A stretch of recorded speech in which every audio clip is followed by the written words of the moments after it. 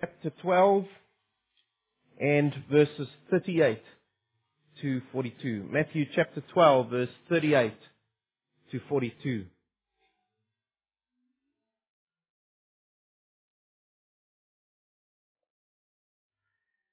Matthew 12:38. Then some of the scribes and Pharisees answered, saying, Teacher, we want to see a sign from you. But he answered and said to them, An evil and adulterous generation seeks after a sign, and no sign will be given to it, except the sign of the prophet Jonah. For as Jonah was 3 days and 3 nights in the belly of the great fish, so will the Son of Man be 3 days and 3 nights in the heart of the earth. The men of Nineveh will rise in the judgment with this generation and condemn it, because they repented at the preaching of Jonah. And indeed, a greater than Jonah is here. The queen of the south will rise up in the judgment with this generation and condemn it, for she came from the ends of the earth to hear the wisdom of Solomon, and indeed a greater than Solomon is here. And now I'd ask you to turn to Luke chapter 11, and we're going to look at the same scene from Luke's perspective. Luke chapter 11, verses 29 to 32. And while the crowds were thickly gathered together, Jesus began to say, This is an evil generation. It seeks a sign, and no sign will be given to it except the sign of Jonah the prophet. For as Jonah became a sign to the Ninevites, so also the Son of Man will be to this generation. The queen of the south will rise up in the judgment with the men of this generation and condemn them, for she came from the ends of the earth to hear the wisdom of Solomon, and indeed a greater than Solomon is here. The men of Nineveh will rise up in the judgment with this generation and condemn it, for they repented at the preaching of Jonah, and indeed a greater than Jonah is here. How does this passage apply to you and I this morning? I want to just look somewhere else first. Over the years, various unusual phenomena have occurred that some declare to be the manifestation of the glory of God. The manifestation means the making visible of the glory of God. For example, you might have heard of gold dust. Gold dust appearing during worship times and coating the hands and the feet, the hands and the faces, maybe the feet too, of those who are participating in those specific worship services. And no explanation is given to this phenomenon except they state that God is manifesting Himself to us. And some reports have even indicated the presence of imitation diamonds suddenly appearing and precious stones. And some people have even had gold fillings appear in their teeth. You might have heard of these. We have these reports coming in from all over the globe, and witnesses say that it draws them closer to God. Could these signs be true manifestations of God or His presence? It's a very interesting observation that at no time has any of these worshippers that has been showered by gold dust ever produced any genuine gold. A variety of laboratory tests have shown this gold to be fine plastic dust. And the diamonds have proved to be imitation diamonds. And the gold fillings have been consistently verified as having been put there before the time by dentists. And so a couple of questions surface. Ask yourself this. If God were to reveal Himself to believers in a gold cloud, would He, the God who created real gold, manifest Himself with cheap plastic substitute dust? Or imitation diamonds? Why would He? And if this God were to take the time to fill a bad tooth with gold, why wouldn't the God who heals, Jehovah Rapha, Why wouldn't He simply just heal the tooth? Doesn't make sense, you see. Would that not be a far greater sign? The Lord God Almighty can manifest Himself in any way He chooses, right? The Psalms say that. It says, the Lord is in the heavens, He can do what He likes. Well, very true. And so the Lord previously appeared in a burning bush. It's not usual. He appeared as tongues of fire above these people. But here's the truth, you see. God will never go outside of His revealed nature and His character as revealed in the Holy Scriptures to us. He would never do that. The answer is He would emphatically not ever use those signs. Why? Because if He did go outside of the revealed Scripture He's given to us, immediately we lose our trust of Scripture. Because this is His revealed nature and His revealed words to us. And as soon as God goes outside of this, then how do we know when we can trust Scripture and when we can't? And there must be another reason why these signs appear. Maybe they have a different source. You see, it's not my purpose this morning to malign or to question the integrity of anyone who's ever experienced the gold dusting. You might be one of those. But it would seem that Scripture stands in sharp contrast to the claims of those who advocate such displays. There are no manifestations of this kind recorded anywhere in Scripture. And so my warning to you this morning is, do not be deceived. Do not be deceived. The deceiver himself can do amazing things. But also, people who want to influence others can also do all kinds of amazing things with air vents, with dusting bulletins and pieces of paper with gold, so that when you touch them, suddenly you've got gold on you later as well. All kinds of methods have been proved by people who've been in this and have come out. Be warned.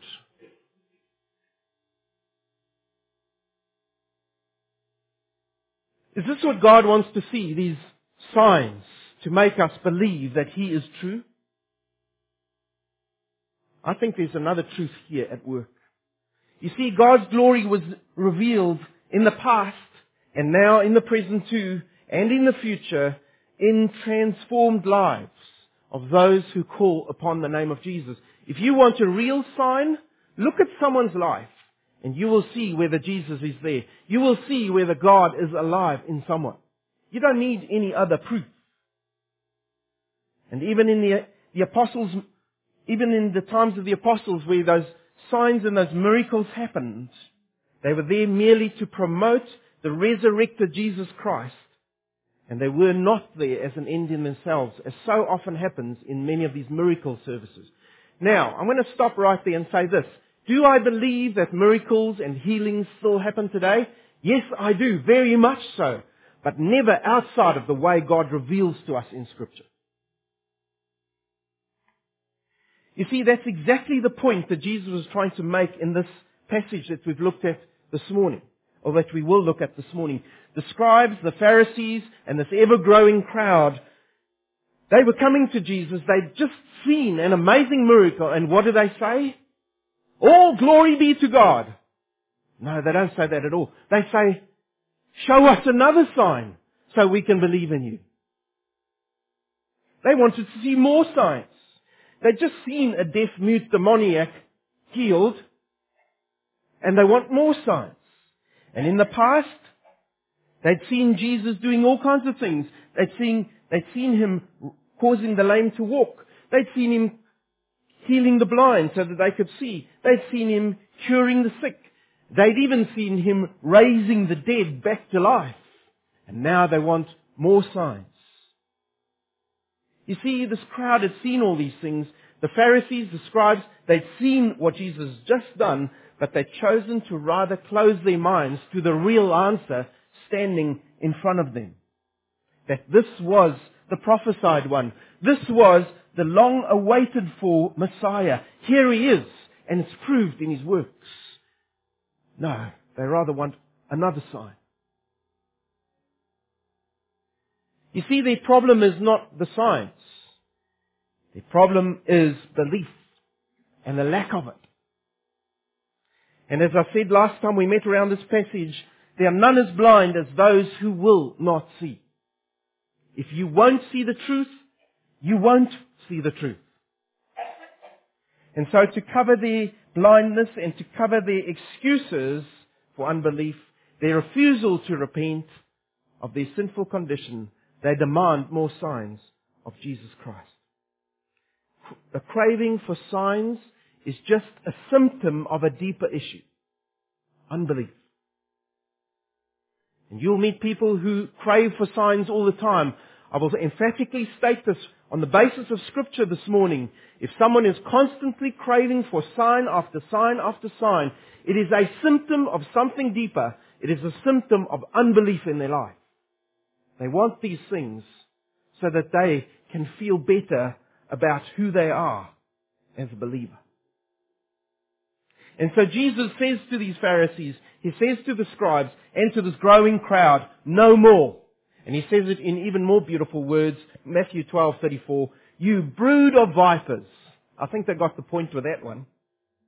You are an evil and an adulterous generation who are constantly craving for more signs. And I can bet you He didn't say it very quietly. He would have said this authoritatively to them. You are an evil and an adulterous generation. You've sold your souls to Satan. You've sold your souls to the lies that he creates around you. You're an adulterous generation. You're not believing. Another sign won't do it for you. I could move the very heavens in front of your eyes, but you will still not believe. You are a sinful, unrepentant, you have stone-hard hearts, and that is your problem. And your hearts need the repentance antidote, as we've looked at before. Your stony hearts need to be broken by belief in me, says Jesus. Now look at His grace and His mercy together. He says, I will show you one more sign, the greatest sign of all, the sign of Jonah. You want a sign, I will give you a sign.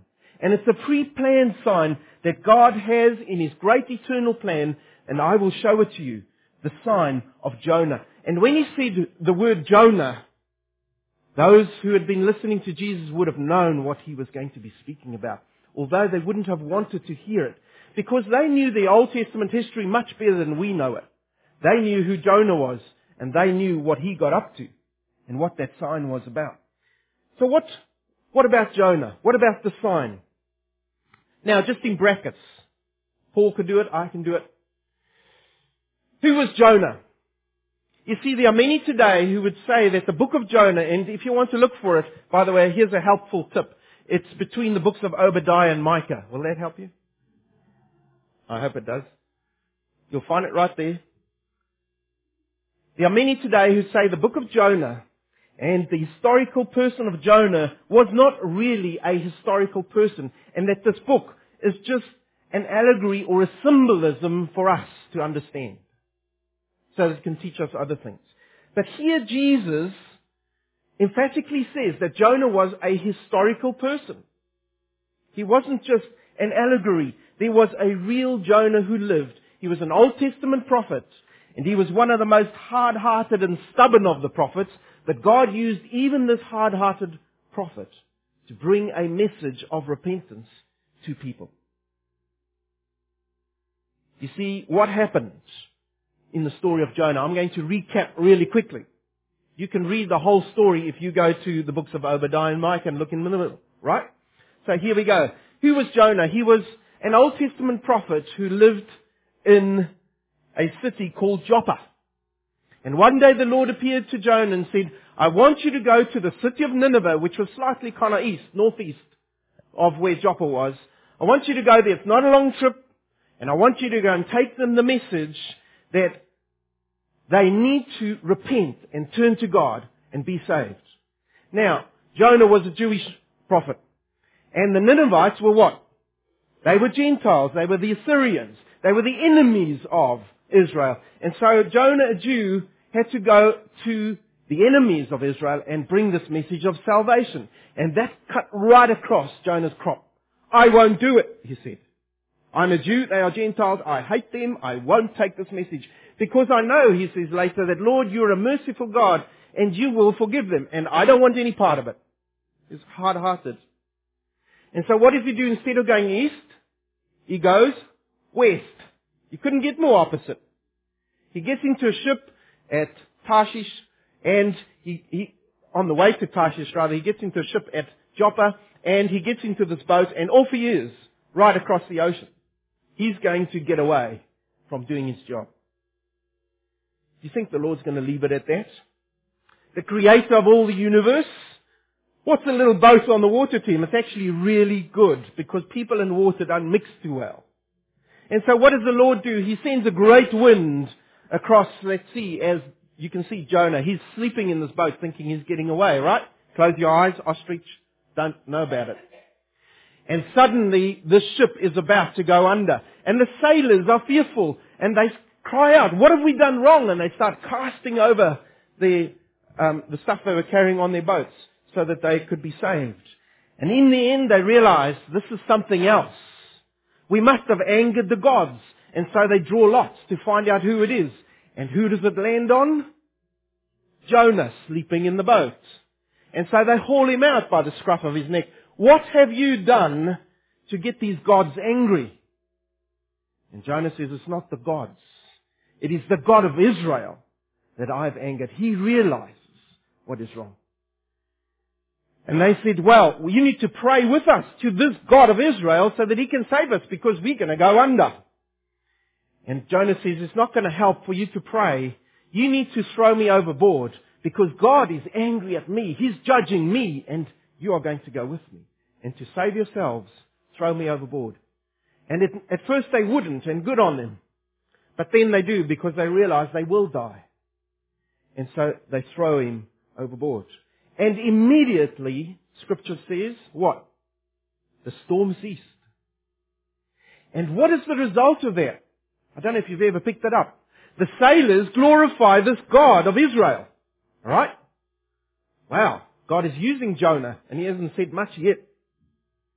And so there Jonah goes, and this is where the historians have the problem, right? Because along comes Jonah, if you're anything like me, when you're swimming, you go down if you don't do something about it. And there he goes down into the depths, and a big fish, says Scripture. We're not told what it is. People have speculated about this. A big fish, says Scripture, came and swallowed Jonah. Now, this is where you get a little bit more of a clue of how hard-hearted he was. There he is in the middle of this fish for 3 days, and only after 3 days does he start crying out to the Lord. I would have started long before that. And there he is, crying out to the Lord, Lord, save me. I'll go. Okay, I'll go. I get it. And so what does God do? He causes this fish to spit Jonah out on dry land. Now, who saw that? We don't know. They've written books about it. And the next thing Jonah does is what? He goes to Nineveh. Well, he could have saved himself a lot of trouble. And he goes to Nineveh and he brings this message of repentance. And what is the reaction of the Ninevites? These hard people who hate the God of Israel, they repent. And they don't just repent, they repent in sackcloth and ash. From the king to the lowest person, they repent and they come to the Lord en masse. Has the God of grace been on display? Yes, He has. Now that was one part of the sign of Nineveh, you see. Firstly, it was Jonah going as a messenger, and the second part of it was the message was spoken, people repented.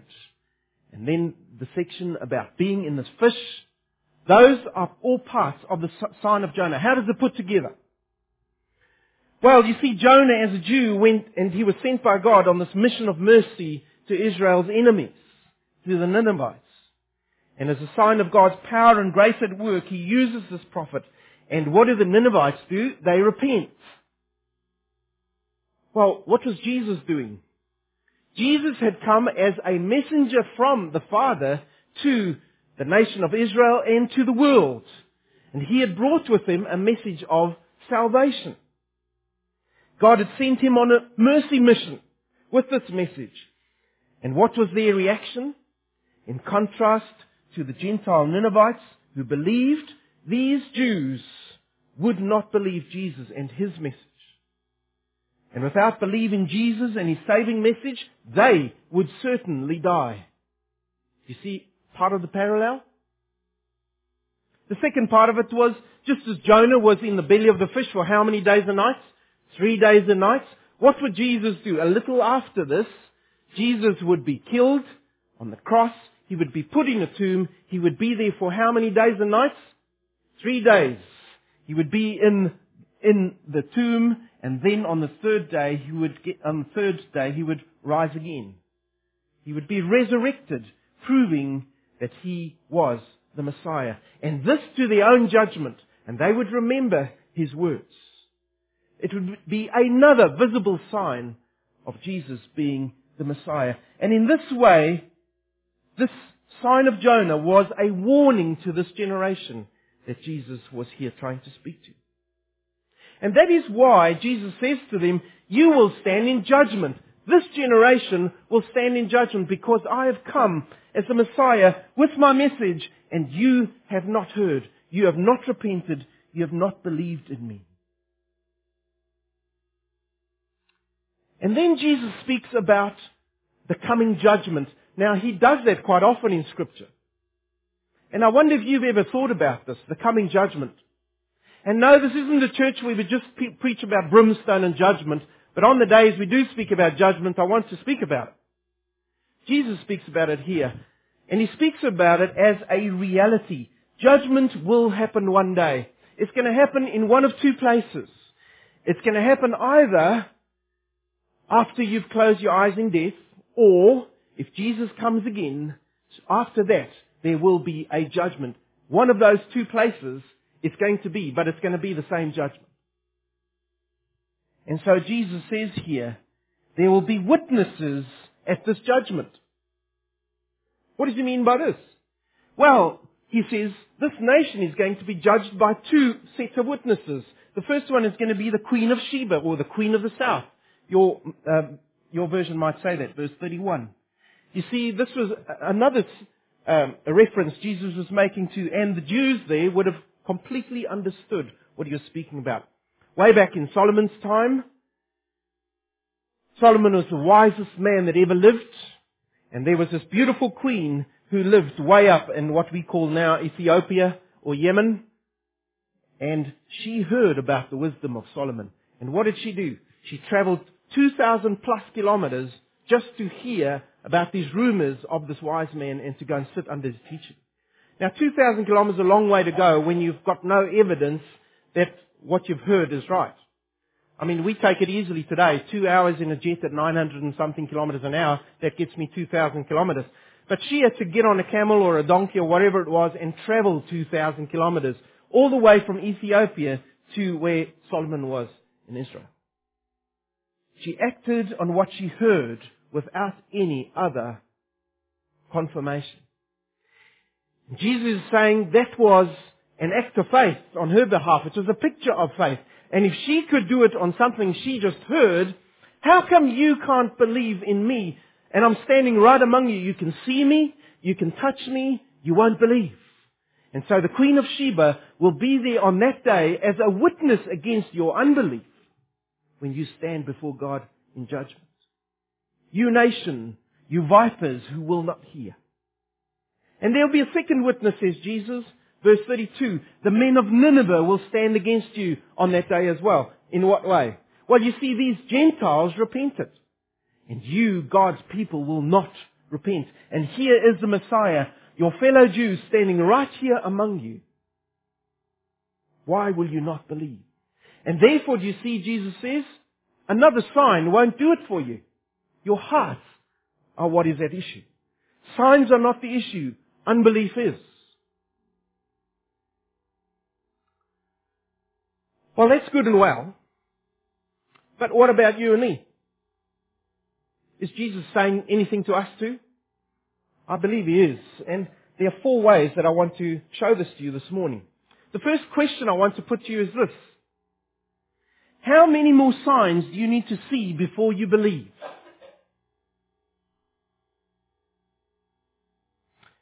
I'll rephrase that slightly differently.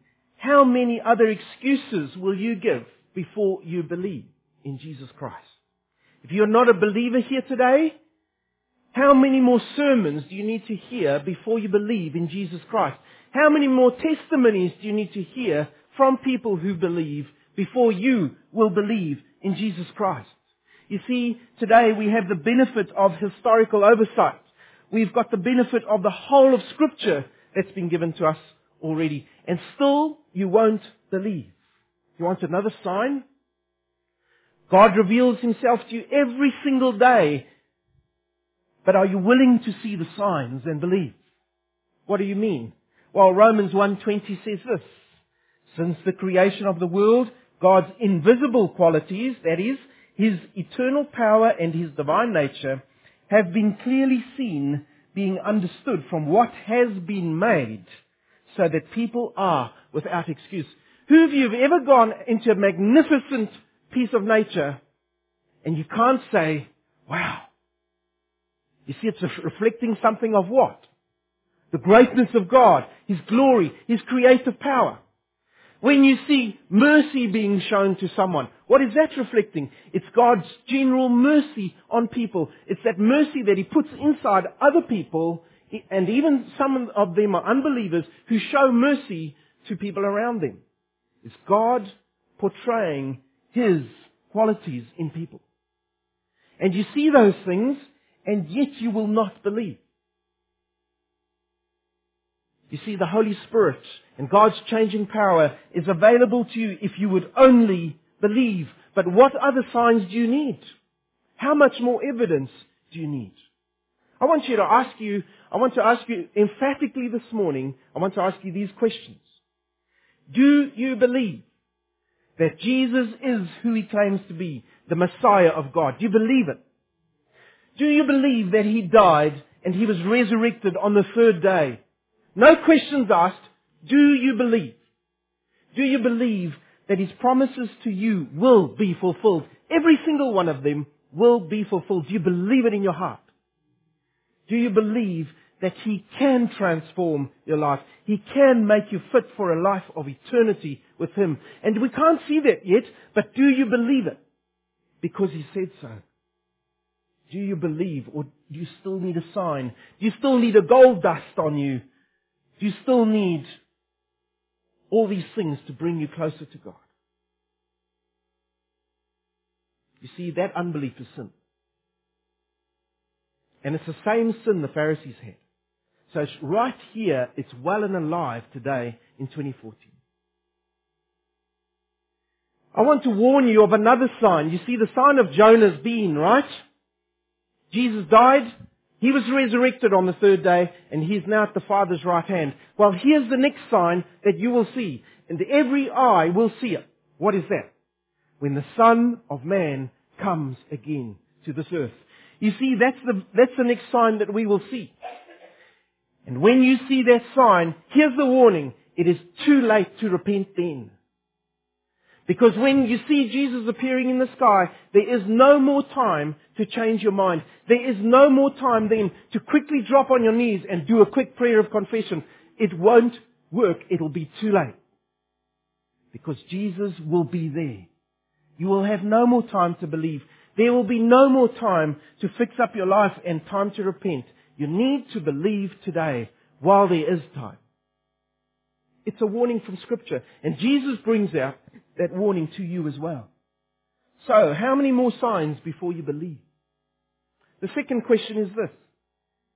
How many more signs? And here I'm speaking to believers here. So, that's a lot of you over here this morning. How many more signs before you repent? What do you mean, Calvin? Well, I'll tell you. If you call upon Jesus' name, your repentance will be revealed in a transformed life. Is your life being transformed? You see, these Pharisees were unwilling to change. The crowds were unwilling to change. But what you need to see is a real sign of God at work, and that is a transformed life. And when you look at your life, you see the real sign. You don't need anything else. These are the symptoms. Do you want to know if you've got a transformed life? Here are some symptoms to look for. How quick are you to respond when a sermon or a Bible teaching points to an area in your life that needs change? How quick are you to change? Do you listen to the Spirit? Or do you put off that still small voice and you wait for the next sermon, the next reading, because that'll confirm it in me? I want you to open your ears, turn your hearing aids up as high as they can go, and listen. Slow repentance. Are you listening? Slow repentance is a sure sign of indwelling sin and a rebellious heart. I'll repeat it.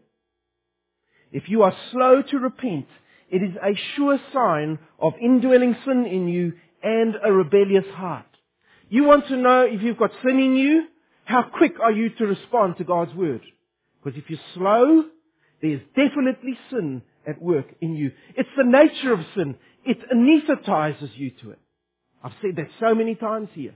It will slow down your spiritual response time because the sin in you doesn't want to go away from you. It wants to stay there and grow. And it shows that you've got a rebellious heart because God has said, I want you to change here, and you're saying, not now. It's the very same sin that was in the Pharisees and in that crowd. And so I urge you this morning, be quick to repent. Soften your heart. Don't carry on living as if God has not spoken to you. Will you too be described one day when you stand before the Lord as part of that evil and that wicked generation? How many more signs before you repent? A third question is this one. And the Pharisees were also guilty of this. How many more signs before your skepticism stops? What do you mean? I believe. No.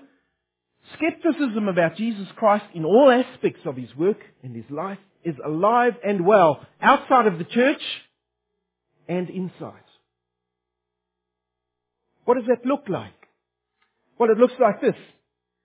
Well, you'll have to convince me, and then I'll believe. And yes, we are to look for the evidence of what people are saying in Scripture, and yes, it must tie up to Scripture, but once you've seen the evidence, do you believe it? Or do you still stay skeptical and ask more questions? The demand for proof destroys the possibility of faith. Romans 8:24 says that. Hope that is seen is not faith. What do you mean? Well, there are many things here that we read about in Scripture that have not yet happened. What are some examples? Well, one day I know, and praise the Lord, I will be made perfect before Him. I don't see it yet, and I know my wife doesn't. But one day I know it will happen. It's by faith I believe it. You see, when I look at my life, I don't see it. But by faith I believe it. Have you seen Jesus Christ reappearing yet? No, but He said He will, and so by faith I believe it. You see, the things unseen are things that I need to have faith in. And if I'm just going to clamor and hold on to things I can see, I'm not going to grow in my faith. In other words, I'm going to stand still. I'm actually going to go backwards. Because Christianity is all about growing our faith. Our faith in the unseen. Our faith in the promises God has given us. And yes, we look for the evidence in His Word. But then there comes a point when I say, I believe. Now I look forward to what you will do. And can you get past that point? Do you always have to see, like doubting Thomas, with your own eyes? God wants us to take Him at His word, in His word. I'll repeat that. God wants us to take Him at His word, in His word, not out of it. And the things which remain as yet unseen are more real than the things we can now see, but which will not last for eternity. The things we can't yet see, that we hope for in Christ, are more real than these things which will one day pass away, which we can now touch and feel. They will pass. They'll be nothing. But will you still have faith? And if you are basing your life on seeing and touching, will you still have faith? when it's needed. Hebrews 11 verse 1 says this, faith is the assurance of things hoped for, the conviction of things not seen. I'll repeat that. Faith is the assurance of things hoped for. Have we got them yet? No. We're hoping for them. The conviction of things not seen. And therefore, faith does not require signs and wonders. We're back where we started. True faith does not require signs and wonders. Why am I repeating that so much? It's not just that it draws attention to me, to my life and to the truths that need to work into my life, but a lot of these people will say, if you've got true faith, then these things will show on you. You will have gold dust on you. Otherwise you haven't got real faith. Well, the Bible actually says the opposite. Faith does not require signs and wonders. What is it then? We have the gospel of a risen Savior. We have the sign of Jonah. That is all we need. Now we believe. Do you believe? And that is why it meant so much to me to have the youth standing in front of us and stating what they hopefully believed in their hearts. It was what really touched me at the last youth service that we had. Here was a bunch of young people in a world that would not state these things, stating what they believed. And I pray that it was true in their lives. We need to believe. The last question is this one. How many more signs before you stop your running? You say, Calvin, I don't even jog. Why would I go running? Well, you see, we do it spiritually. I'm going to ask it you in this way. Are you doing a Jonah? Are you doing a Jonah? In other words, are you sharing the gospel with your friends, your neighbors, your family, your colleagues, as commanded by the Lord, or are you running away from your God-given responsibility? See, God has given every single one of us a task to do like Jonah, and if we are not doing it, you are on a boat on the water. You are running away from God. And my question to you is this morning. Where will you go to outrun God? If God could help a poor guy in a fish in the bottom of the ocean, where are you going to hide? We need to be faithful to the task God has given us. Why? Because one day, when we stand before the Lord, He will ask you and I as believers, what have we done with Jesus as His Messiah? What have we done with the message of the gospel that He gave us to take out to the nations while there was time? And two answers won't cut it with the Lord on that day. Lack of proof is not going to help you. Lord, I didn't have enough evidence. And the second one, Lord, I was scared. I was afraid of people. And so I didn't do what you asked me to do. You see, we do not want God's disapproval on us that day. But if you're going to run from that responsibility, then that is one excuse you'd better start thinking of already. Because God will ask you, what did you do with that responsibility I gave you?